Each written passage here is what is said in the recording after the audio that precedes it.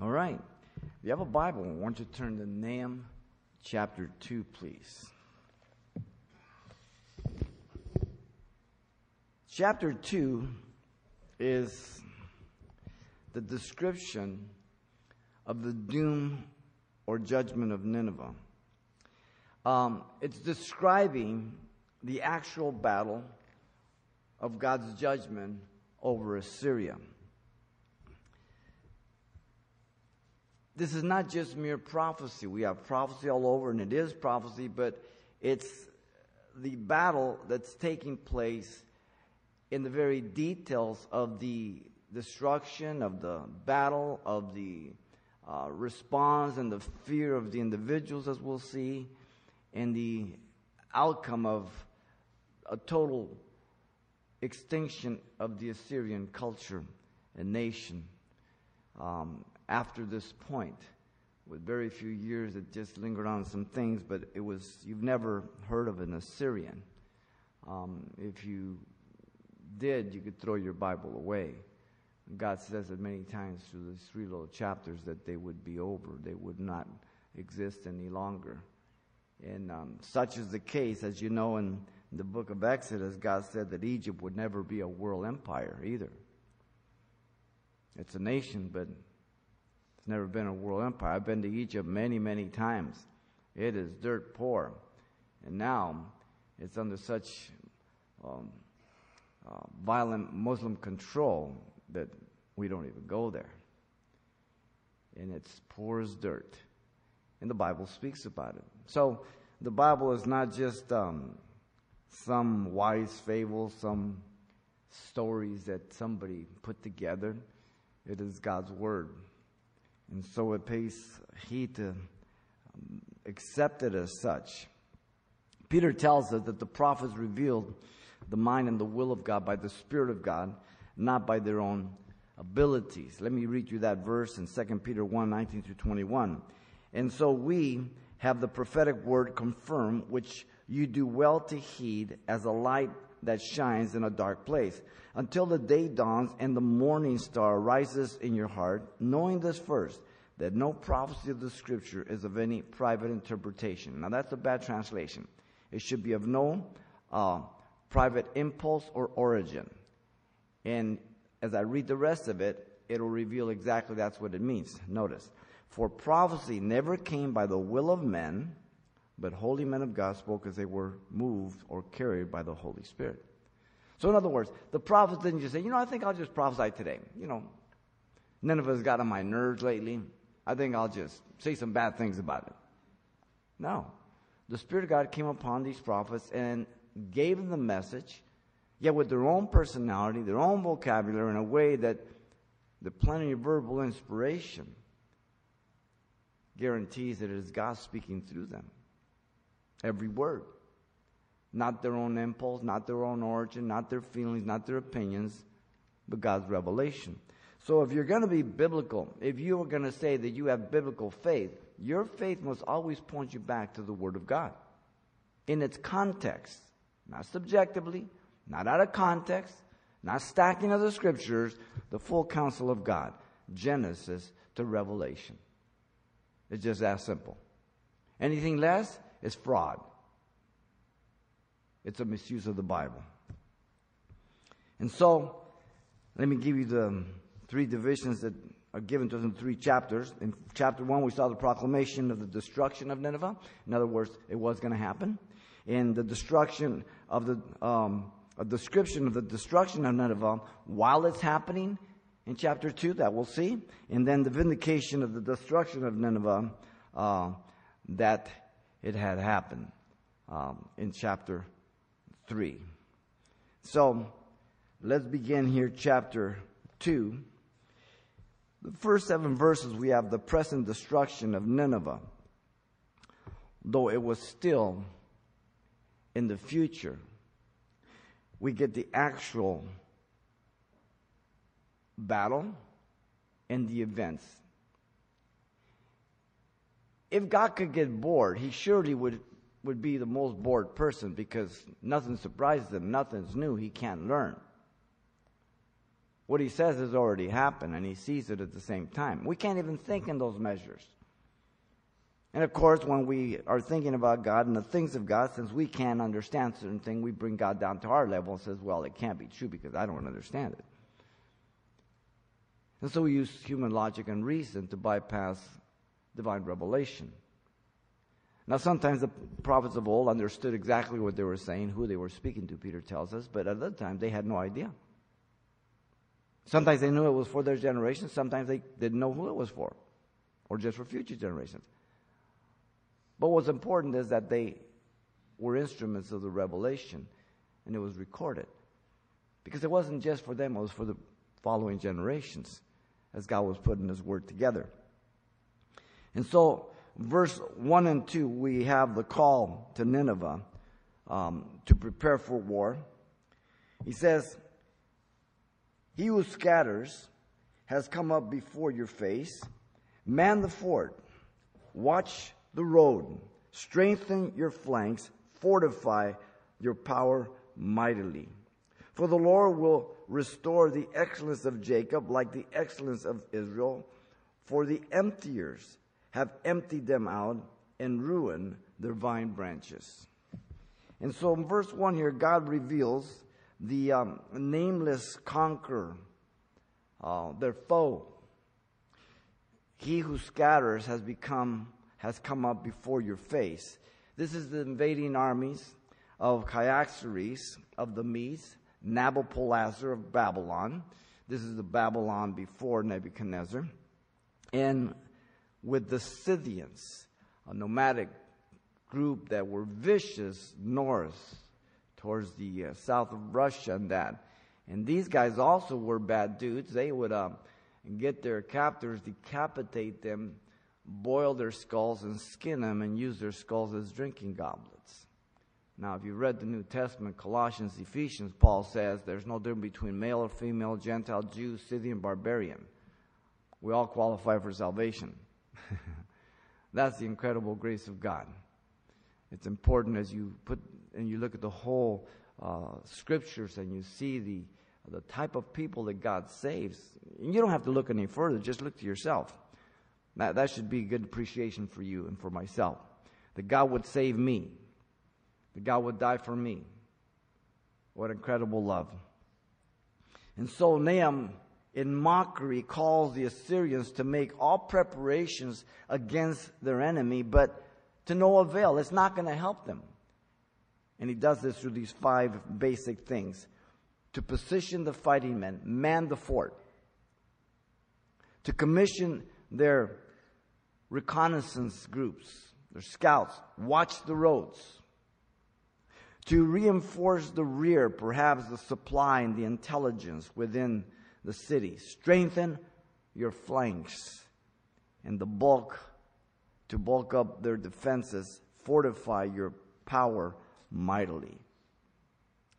God is saying through Nahum, get ready to fight a fight, and the fight of your life that you're going to lose. The writing was on the wall. Once again, God, in His justice, is not quick to judge, but He gave sufficient time. From the time that Jonah had come to the city to the time of the fulfillment was about 150 years. Nahum is prophesying 650, 660, somewhere in there if you want to go 40, but it's 40, 50 years before the actual fulfillment. Plenty of time for people to repent, to flee, to do whatever. So God never brings judgment without sufficient warning. You stop and think about the warning that God has given that He's coming to judge the world. It's been 2,000 years. Every generation has heard it. And yet, God is still coming. Every generation has had the opportunity to flee from the wrath to come, to repent of their sins, to call upon God. Some have accepted, some have rejected. Some will stand before the Lord as His bride, and others will stand before the Lord for judgment. It's all based on the decision of each individual in every generation. Do you believe the Word of God to be the Word of God? Or do you believe it's just something that's religious and something that men put together and something that cannot fully be trusted? On that basis of your opinion and decision will determine your eternal state after death by the person of Jesus Christ. Nobody else. So mockingly here, Nahum, it's irony. Verse 2, the sovereign purpose of God. Notice God would restore the nation of Israel. The covenant God, Yahweh, would restore the excellence of Jacob like the excellence of Israel. But not right away.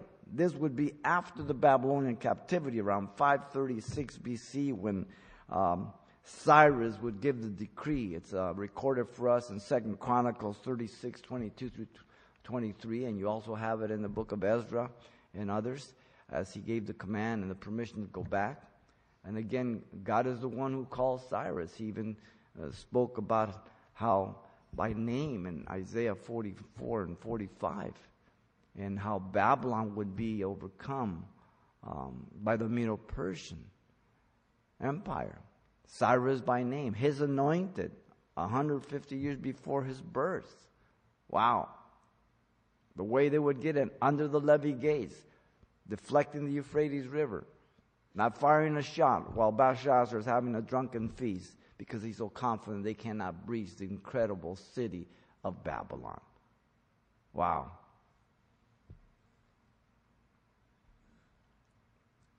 Even though God had used Assyria to chasten his people, notice he says, the emptiers have emptied them, meaning Israel, and emptied them out and ruined their vine branches. He's identifying Assyria. God is going to judge Assyria, even though he used her as the rod of his anger in Isaiah 10:5. They've already taken the northern kingdom in 722. Now it's about, like I said, 640, 650, 660, somewhere in there. It will take place in 612. And then they themselves would go into captivity. But it would be from 612 to 606, only 6 years, that Judah would begin to go into captivity under Babylon, under Nebuchadnezzar, in the first siege. Then 586 and 596 and 586, the last one. And for 70 years, they would be in captivity in Babylon. But even as that, Jeremiah sent a message to Babylon to declare the destruction of Babylon through the Medo-Persian Empire before it was even a world empire. And once the proclamation was declared, he was to cast that rock and that message into Euphrates River. He says, so will Babylon go down. Wow.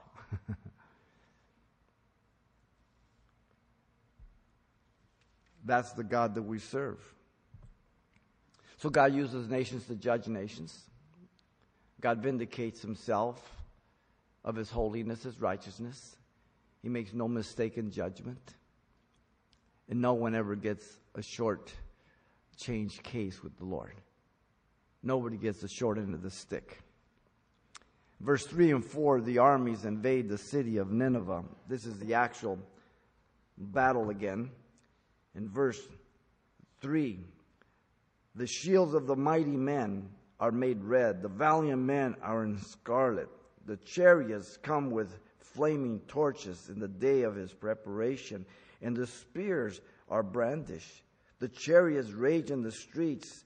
They jostle one another in the broad roads. They seem like torches. They run like lightning.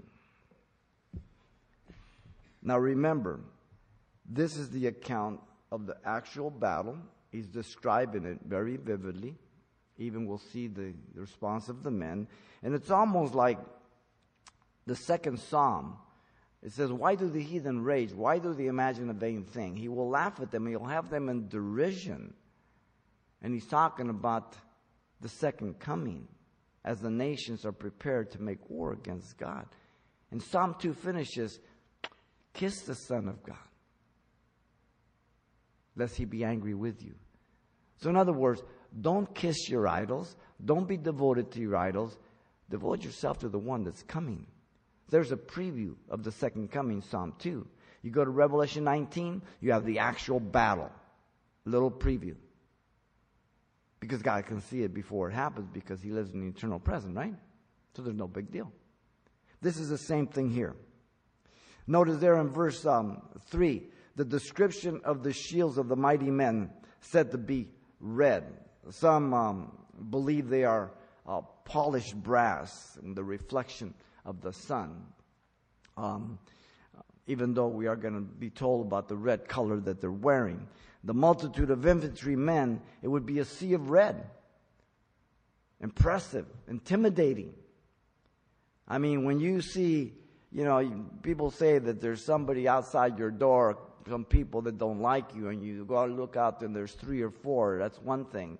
But when you look out there and you see 3, 4, 500, and they're all wearing the same color t-shirt, red, it makes a different impression. Warfare, the number one thing is psychological. To bring fear, intimidation, doubt into the enemy. So that when you strike, you have the upper hand.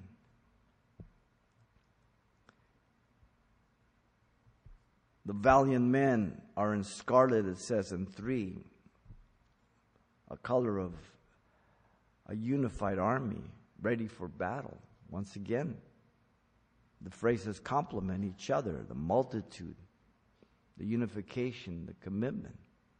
The chariots come with flaming torches in the day of His preparation, it says. In other words, God has prepared this day. Even as much as Jesus told the Jews, if you would have known, as He wept over Jerusalem, if you would have known this, thy day, the things that are prepared for you, but now they are hidden from your eyes. And He pronounced judgment over Jerusalem. And in 70 AD, Titus would come in and level the city, burn the temple. And the nation of Israel was dispersed. Few remained. Most were killed and taken to slavery until 135, when the last blow came, when they salted the nation of Israel, left a very small contingent of Jews, and they insulted those who remained and changed the name of the land from Israel to Palestinia. That's where you get the whole make-believe history of the Palestinians. Because the nation was changed to insult the Jews under their greatest enemy, the Philistines. The Romans did that, insulted the land as an insult. They were tired of the Jews. Anybody prior to 1955 that lived in that, by the way, there was no borders anywhere in there before that. Anybody living before 1955 that ever made mention of Palestinian, it was the Jews who were left there as an insult. There's not a Palestinian flag, not until Yasser Arafat came and all the make-believe history of the Palestinians. There's no such thing.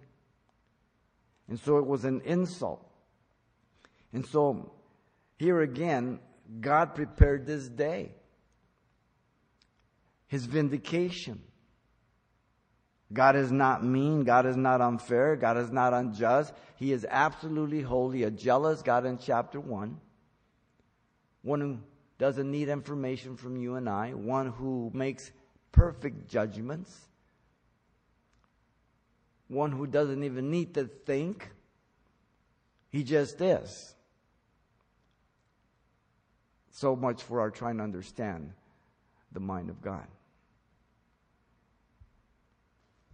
Notice in 3 still, the spears are brandished. In other words, are made to quiver or shake, to intimidate. Again, psychological warfare, the stomping of things and making the Maoris there down in New Zealand. They make all these faces and they're all tagged down, before they go to war to intimidate their enemies, right? African tribes do the same thing. Nothing changes. And the spears, again, quivering. The chariot rages in the street. There in verse 4. They jostle one another in the Broadway. Some have tried to identify this as a prophecy for the automotive age. It's a little bit out of context and far-fetched, but that's what happens when you don't teach the Bible verse by verse and in context, and you just teach it subjectively. And there's many people that do this on the radio and in churches. And so they come up with some incredible interpretations to the scripture that are so wild, and especially when it comes to prophecy. Rather than comparing scripture to scripture, they just kind of just ad-lib it, you know what I mean? Do it from the newspaper or from the current events, what's going on. It's always not good. The reference to jostling one another simply refers to the chariots skirmishing around in the battle that God is describing here. As you know, those chariots, they were driven by 2 to 3 horses, 2 to 3 men under the driver, 2 archers or 1 archer. And the Egyptian chariots were a little lighter, and the Assyrian chariots were a little heavier. If you were with us this morning, I gave you some information on that. And they had sickles coming out of their hub of the wheels, so they can go next to another chariot and tear it apart. The Assyrians were well advanced. But in spite of their armory, in spite of their better chariots, if you will, they would lose because God was against them. You see, whenever a nation thinks that they've got it all together and that they have their weapons and they have their technology and they have their men, God just laughs. What did I just say in Psalm 2? He will laugh and have them in derision. God doesn't care what you have or how good you think you are or how you got everything wired. He can mess you up in 1,000th of a second. Right now. He's neither intimidated nor impressed by us at all. Nahum mentions the broad roads here of Nineveh. Ashurbanipal's grandfather, Sennacherib, was the one who improved the streets of Nineveh. In the Balino cylinder, he boasts, let me read it, quote, I, Sennacherib, widened its Nineveh squares, made bright the avenues and streets, and caused them to shine like the day. These very broad roads now that had been made for the luxury of the people, because it was very wealthy from all the booty and all the plunder they took from all their nations. We're going to make mention of that. God declares it.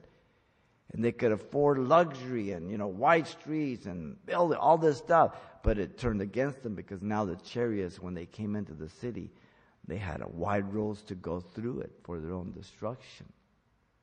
Amazing. They seem like torches, it says in 4. They run like lightning. It refers to their speed. When someone says, boy, he ran fast as lightning, that doesn't mean he's lightning. It just means that he's fast.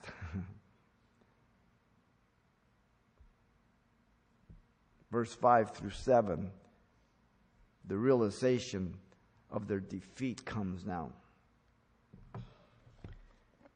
He says, he remembers his nobles. They stumble in their walk. They make haste to her walls, and the defense is prepared. The gates of the rivers are open, and the palace is dissolved. It is decreed, she shall be led away captive. She shall be brought up, and her maidservants shall lead her as with the voice of doves beating their breasts. The realization of defeat is something horrible when you're used to winning. We see this all the time when it comes to professional sports. When the team just can't be beaten, all of a sudden they are beat. And then they cried like little girls. The arrogant pride of man. You see it in boxing. You see it in the MMA and all this. You know that I'm going to be for. There's always young lions coming up. Everybody has their day. You can't stay up on your feet forever. Trust me. But the arrogance of man believes so. Look at verse 5. The desperation of the Assyrians at the wall of defense. This is what's going on here. This is the battle going on. All this stuff. The chariots are going around. They've already breached the walls. They come through the gates. The battle is inside the city. He remembers his nobles. This could refer to the commanding general making the urgent call to mobilize his officers to this position of the wall that he's going to describe here. They're trying to reinforce there. They stumble in their walk, in their hurry as they respond.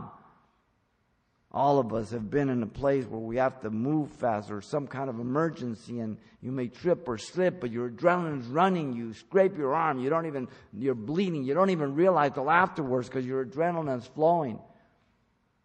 The urgency of the moment takes the priority. They make haste to her walls, and the defense is prepared. In other words, the enemy was where perhaps mantelet was set up, which was a portable roof pushed up against the city wall to protect sappers working on the battering rams at the bottom, that the men up on the wall are not hurling down oil or stones or whatever. So it would be a battering ram that's probably protecting them, trying to batter the gates. And so they're called up to the wall. Or maybe it was something else, as maybe that wall began to be breached and coming over. We don't know. But he's calling for their help in the frantic moment, the panic. In verse 6, the prophetic destruction of the city is given. The gates of the rivers are open now. This is actually what took place. God is describing it as it's going to happen. Prophecy is God declaring something before it happens, so when it happens, you know it's God who declared it. The river Kosor had sluices and gates for Nineveh's moats, an irrigating system. They were used to flood the city. The enemy came in, opened them right up. Water started gushing in. Remember, this was flood season, all the rains. The river Tigris also, that usually was lower, about 30 feet from the wall's foundation, rose up. And it washed away about a couple of miles or so of the wall along there. Exactly as God declared it would happen. And so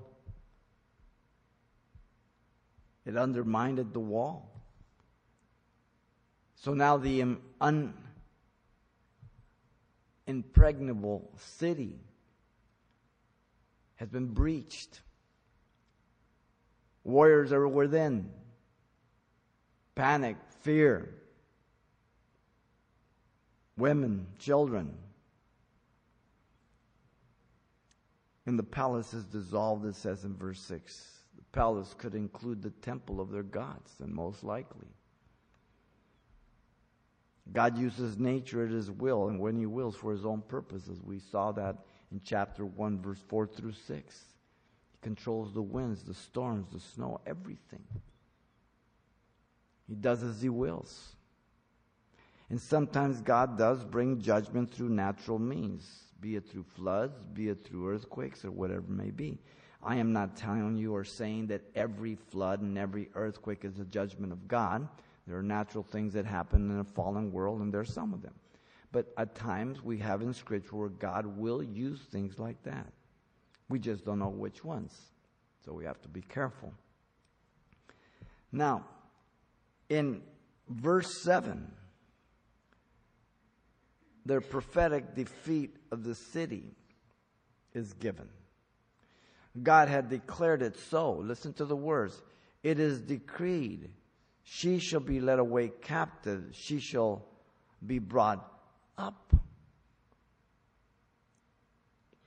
The Assyrians would never see their city and homes again. The Assyrians would be led to captivity as they had led so many away. And they were brutal, as we've seen often, what they would do to people. Notice, her maidservants shall lead her with her voice of doves, with the voice of doves, beating their breasts, and other the women mourning, lamenting in the judgment that had befallen them. Now, they were very aware of the prophecy of Nahum. Through the mind of some of those Assyrians, I'm sure they said, you know, I remember my grandfather telling me about that prophet. We should have listened. Others, in view of the destruction, even in spite of it, that's garbage. It didn't matter. It took place exactly as God said. So the opinions of men, the responses of men do not alter the prophetic warnings of God. They come to pass. Again, the lamenting of the women here.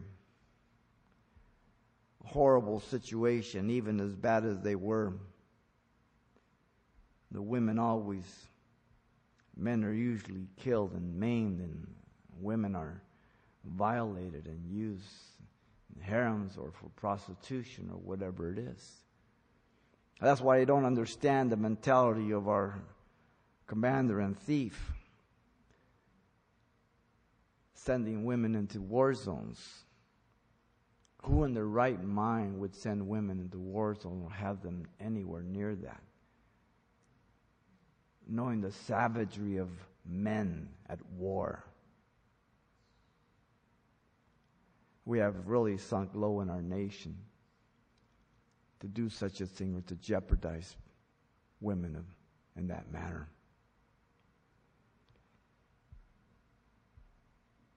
Afflicting themselves for their humiliation and the condition of being humbled as they beat their breasts. The Jew would tear his clothes, throw dirt up in the air. The thing that I feared the most has come upon me. As long as they were on the giving end, it was fun. They gained the wealth. They struck fear in others, but now it's upon them. The shoe's on the other foot. In verse 8, down to 13, the past glory of Nineveh now, in contrast to her future desolation. In verse 8, the people of Nineveh benefited from her rivers, and now they became collateral damage. Verse 8 says, though Nineveh of old was like a pool of water, now they flee away. Halt, halt, they cry, but no one turns back. So though Nineveh of old was like a pool of waters, in other words, the Tigris and the Kosher were her life source, having access for crops, irrigation, drinking. In the past, cities were always built by two things: water and roads. To guard your city and to supply your city. No one built cities out in the desert, except for stupid monks. Common sense says I need to travel and I need water. Simple. The same rivers now that used to be their protection. Rivers on two sides, the high mountains behind them. Great fortification. But now they flee away. Halt, halt, they cry. The cry for warriors to not flee was sounded out. To hold their ground. These are not wimpy men. These men were salty warriors. They were barbaric. And now, in panic of their obvious defeat, they did not obey, but they just continue fleeing.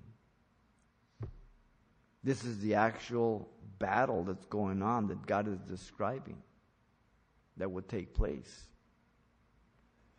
In verse 9, the wealth of the city of Nineveh is given over to the enemy by God. Take spoil of silver, take spoil of gold. There is no end of treasure or wealth of every desirable price. So God commanded and gave permission to take the spoils of war. Silver, take it. Gold, take it. Nineveh was said to be the Fort Knox of the mid-7th century BC, Mesopotamia. Wealthy beyond its means. The amount of wealth was immense. There is no end of treasure or wealth of every desirable price. You see, the money we have, this paper money, look at it. It says this is a federal note. There was a time when they were silver certificates and my dollar was based upon the gold in Fort Knox. Now our dollars aren't even worth the paper they're printed on. There's nothing to back it up. We've got a $21 trillion deficit that we can't even pay the interest on because our politicians and our leaders have robbed us and bankrupted us. And they continue to give away your hard-earned cash to lazy and entitled people. Wow. Nothing new under the sun. Study history. The average lifespan of a nation is 200 years. We celebrate our 200 year in 1976. We're over the 200-year mark.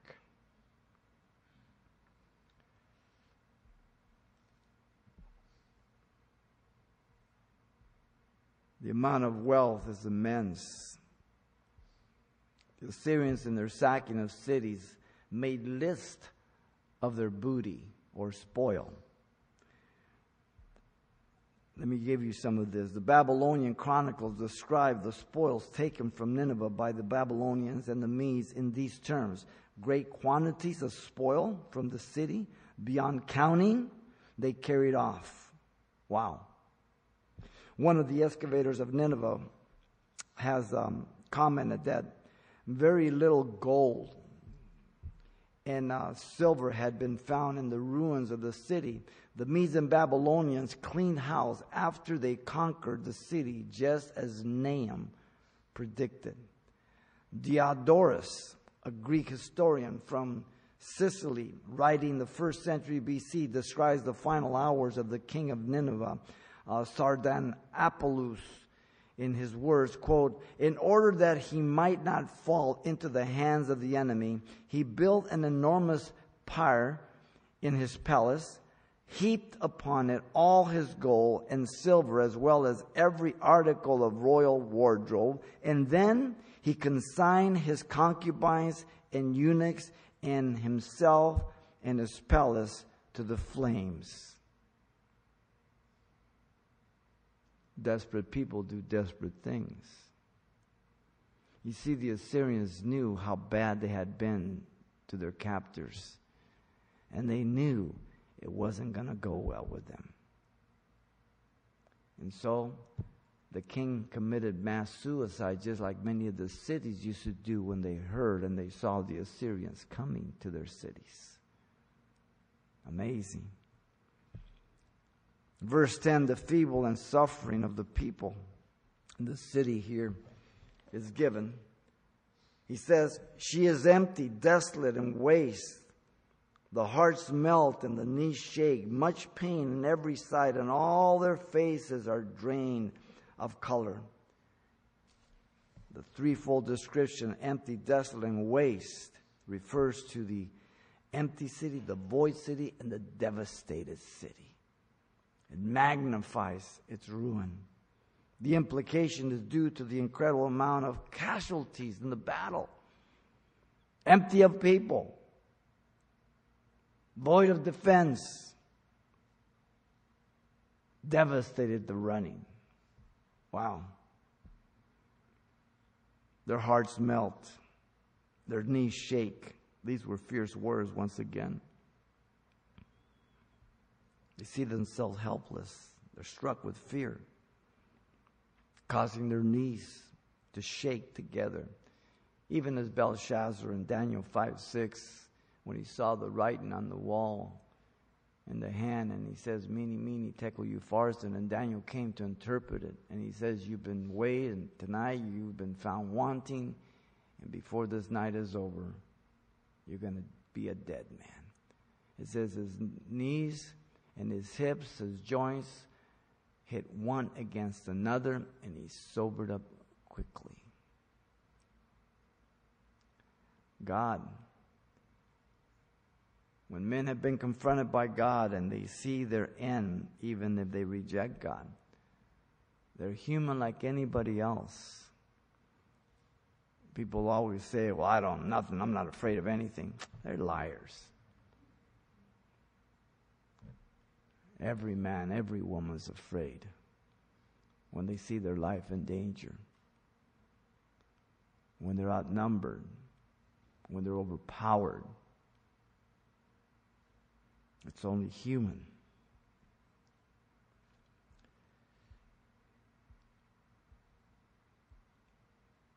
Much pain, it says, in every side.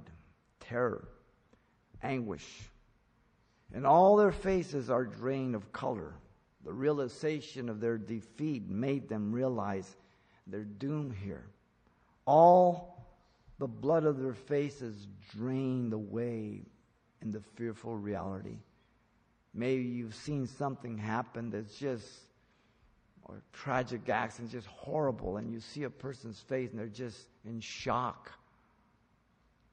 They're white because your capillaries, your veins, your arteries, the main tributaries just restrict and block off the blood. And it sends it down to your gut and your adrenaline so you can move. Same thing happens, you get older and you're eating. And then your brain has to make a decision. Do I send it downstairs so it can digest the food, or do I send it upstairs so I can take a nap? Because your plumbing's a little weaker. You can't meet both needs, right? So you start rousing off. You make the wrong choice. Your body is an incredible instrument that God has given to you. But it can't not function forever. Hear the fearful reality, white-faced. In verse 11 and 12, the city of Nineveh once was a lion, but now the prey, so the metaphor now of lions in Babylon as well as Assyria saw themselves as lions, their image of lions, because the lion is the king of the jungle, right? And they had it all over their cities and that. Verse 11 and 12, he says, where is the dwelling of the lions and the feeding place of the young lions, where the lions walked and the lioness and lions cubs, and no one made them afraid? The lion tore in pieces enough for the cubs, killed for their lions, filled the caves with prey and the dens with flesh. This is mockery. This is irony. Where's all the bad dudes? Where are you at? Wow. The prophet in irony and mockery asked the rhetorical question, where is the dwelling of the lions, the feeding place of the young lions, where the lions walked? Past tense. The lion is in lion's cubs, and no one made them afraid. Everything's flipped around. The only answer is it no longer exists. God has destroyed him. According to Ashurbanipal, the annals of him, at the beginning of his reign, two deities, Adad and Ea, blessed the land of Assyria with plenty of rain. The rain caused the forests to thrive and the reeds and the marshes to flourish. This blessing resulted in a population explosion among the lions. They exerted their influence in the hills and on the plains by attacking herds, cattle, flocks, and sheep, as well as people. Many were killed, we are told. Ashurbanipal II, following in his footsteps of his predecessors, took charge of the lion hunts in order to control the lions, the population. So we see the biblical account and the reference to the lions that were so closely related with the culture of the day. And so we see historical annals and cylinders confirm the biblical record. Ashurbanipal also engaged in lion hunting as a sport. Apparently, lions were captured alive and put in cages in the king's garden in Nineveh and used for staged lion hunts, we're told. One relief that was found in the Ashurbanipal's palaces in Nineveh, apparently from the second floor, had 3 panels depicting a lion hunt. One, the top panel, a lion is released from the cage and Ashurbanipal is shooting him with his arrow. And the central panel is interesting because it shows the bravery of the king. On the right side of the panel, soldiers are distracting the lion. On the left side, Ashurbanipal sneaks up and grabs the lion by the tail as he rears his hind legs. The inscription above says, quote, I, Ashurbanipal, king of the universe, king of Assyria, in my lordly sport, I seized the lion in the plain by the tail, and at the command of Urta, Nergal, the gods, my allies, I smashed his skull with the club of my hand. This article was first published in the fall of 203, issue in the Bible and Spade. So once again, we see the affirmation of biblical history in the Bible. Nahum describes the wealth and abundance of Nineveh. The lions tore in pieces enough for her cubs, kill for his lioness, fill his caves with prey, and his dens with flesh. Very poetic, the language, the metaphor. The application is understood. He sees Nineveh as a lion's den that has been destroyed, and the lions are gone. The prey is the booty, the plunder that the Assyrians have taken from all their conquered cities of recent times. It's all gone. Now, the Medes, the Babylonians, and the Scythians have it. And that's just the way it is. Nations get to hold it for a little while until the next one comes and conquers them. Verse 13. He says, Behold, I am against you, says the Lord of hosts. I will burn your chariots in smoke, and the sword shall devour your young lions. I will cut off your prey from the earth, and the voice of your messengers shall be heard no more. There's the summary statement of God's revelation of the battle. God is their true enemy.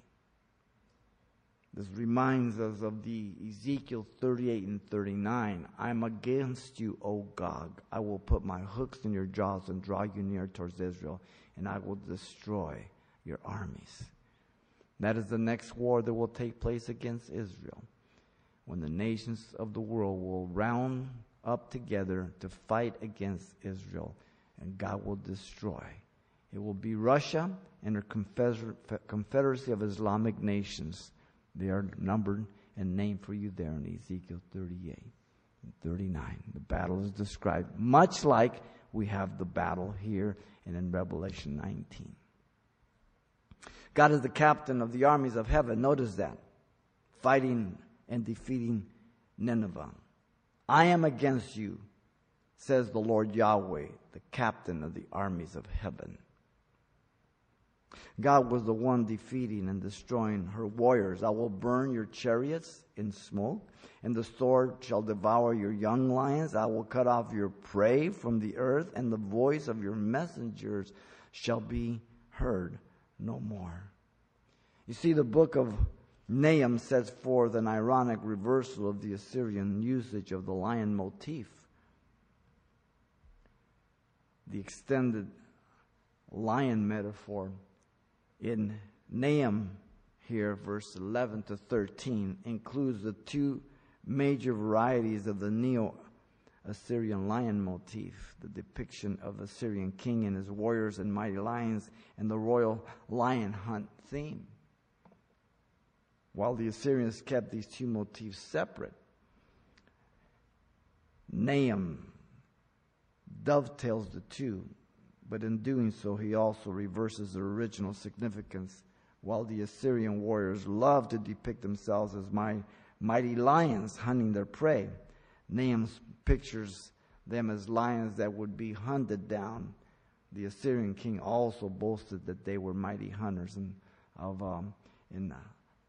royal lion hunts, but Nahum pictures them as the lion being hunted and being captured and killed. So the reversal comes very, very natural. God's word, perfect, accurate. Even though you may not understand a prophecy like many of the prophets of old did not. They didn't say, well, this isn't God's word.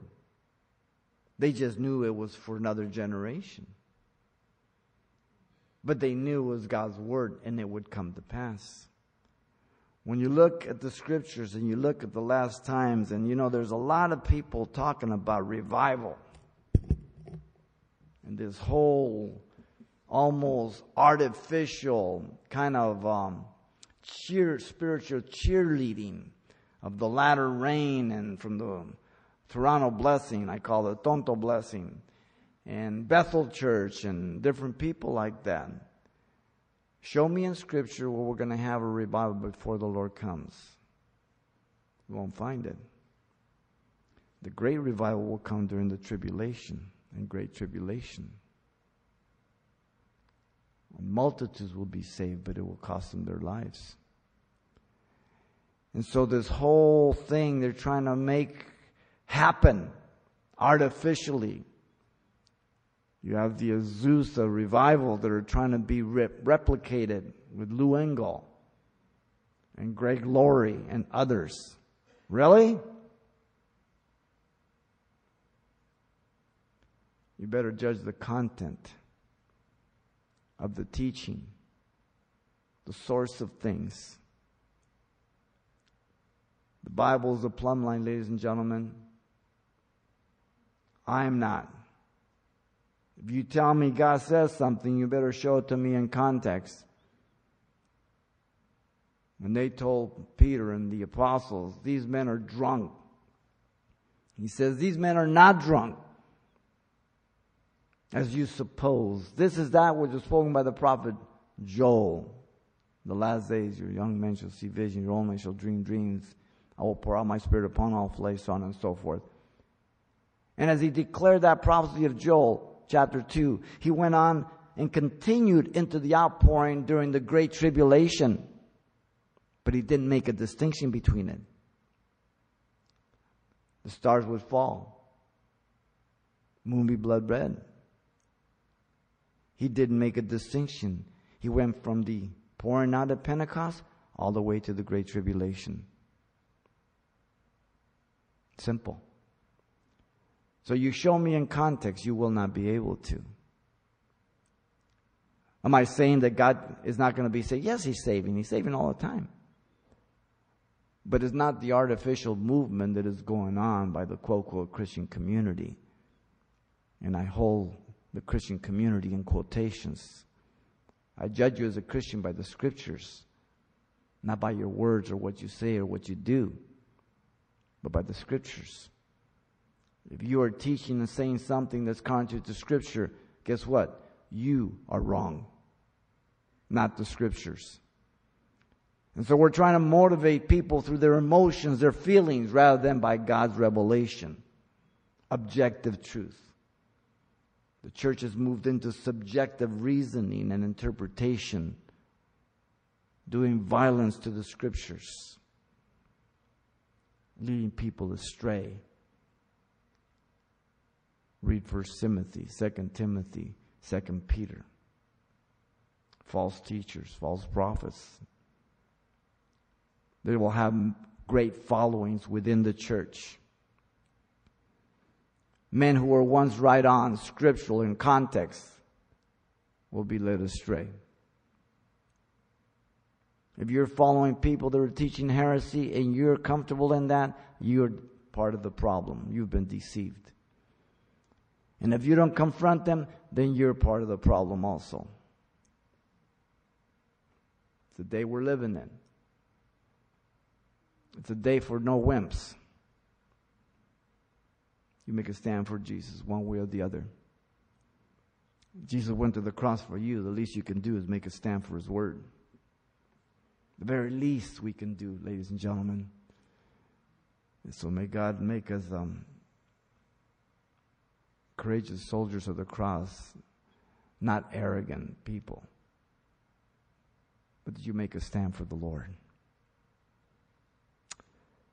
Let's pray. Lord, thank you for your grace, your goodness. We love you.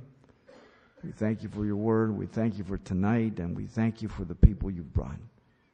And Lord, we pray for wisdom, for the baptism of your Spirit to preach and to live under your power, to boldly share your word and not fear man, but to fear you, Lord, that you would be honored and glorified.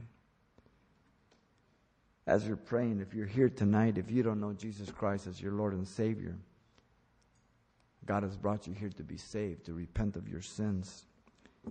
You might be over the internet. If you believe Jesus Christ is God who became man, who died on the cross for your sins and made that price for your sin and rose from the dead, and that He sits at the right hand of the Father making intercession for you and your repentance, and you can call upon the name of the Lord and you shall be saved. Faith comes by hearing, hearing by the Word of God. When you hear what the Word of God says, what He did for you, and if you believe that, that's biblical faith. It has nothing to do with your feelings, your emotion. You believe what God has said He did for you in order that you might become a son or a daughter of God. And you put your whole trust in what He did. Not in what you can do or who you are, but what you can be if you trust Him. It's called repentance, being born again. If you want to be born again, this is your prayer to the Lord. He's going to save you right now. Father, I come to you in Jesus' name. I ask you to forgive me for all my sins. Give me a brand new heart. Baptize me with your Spirit. I accept you as my Lord and Savior. In Jesus' name. Amen.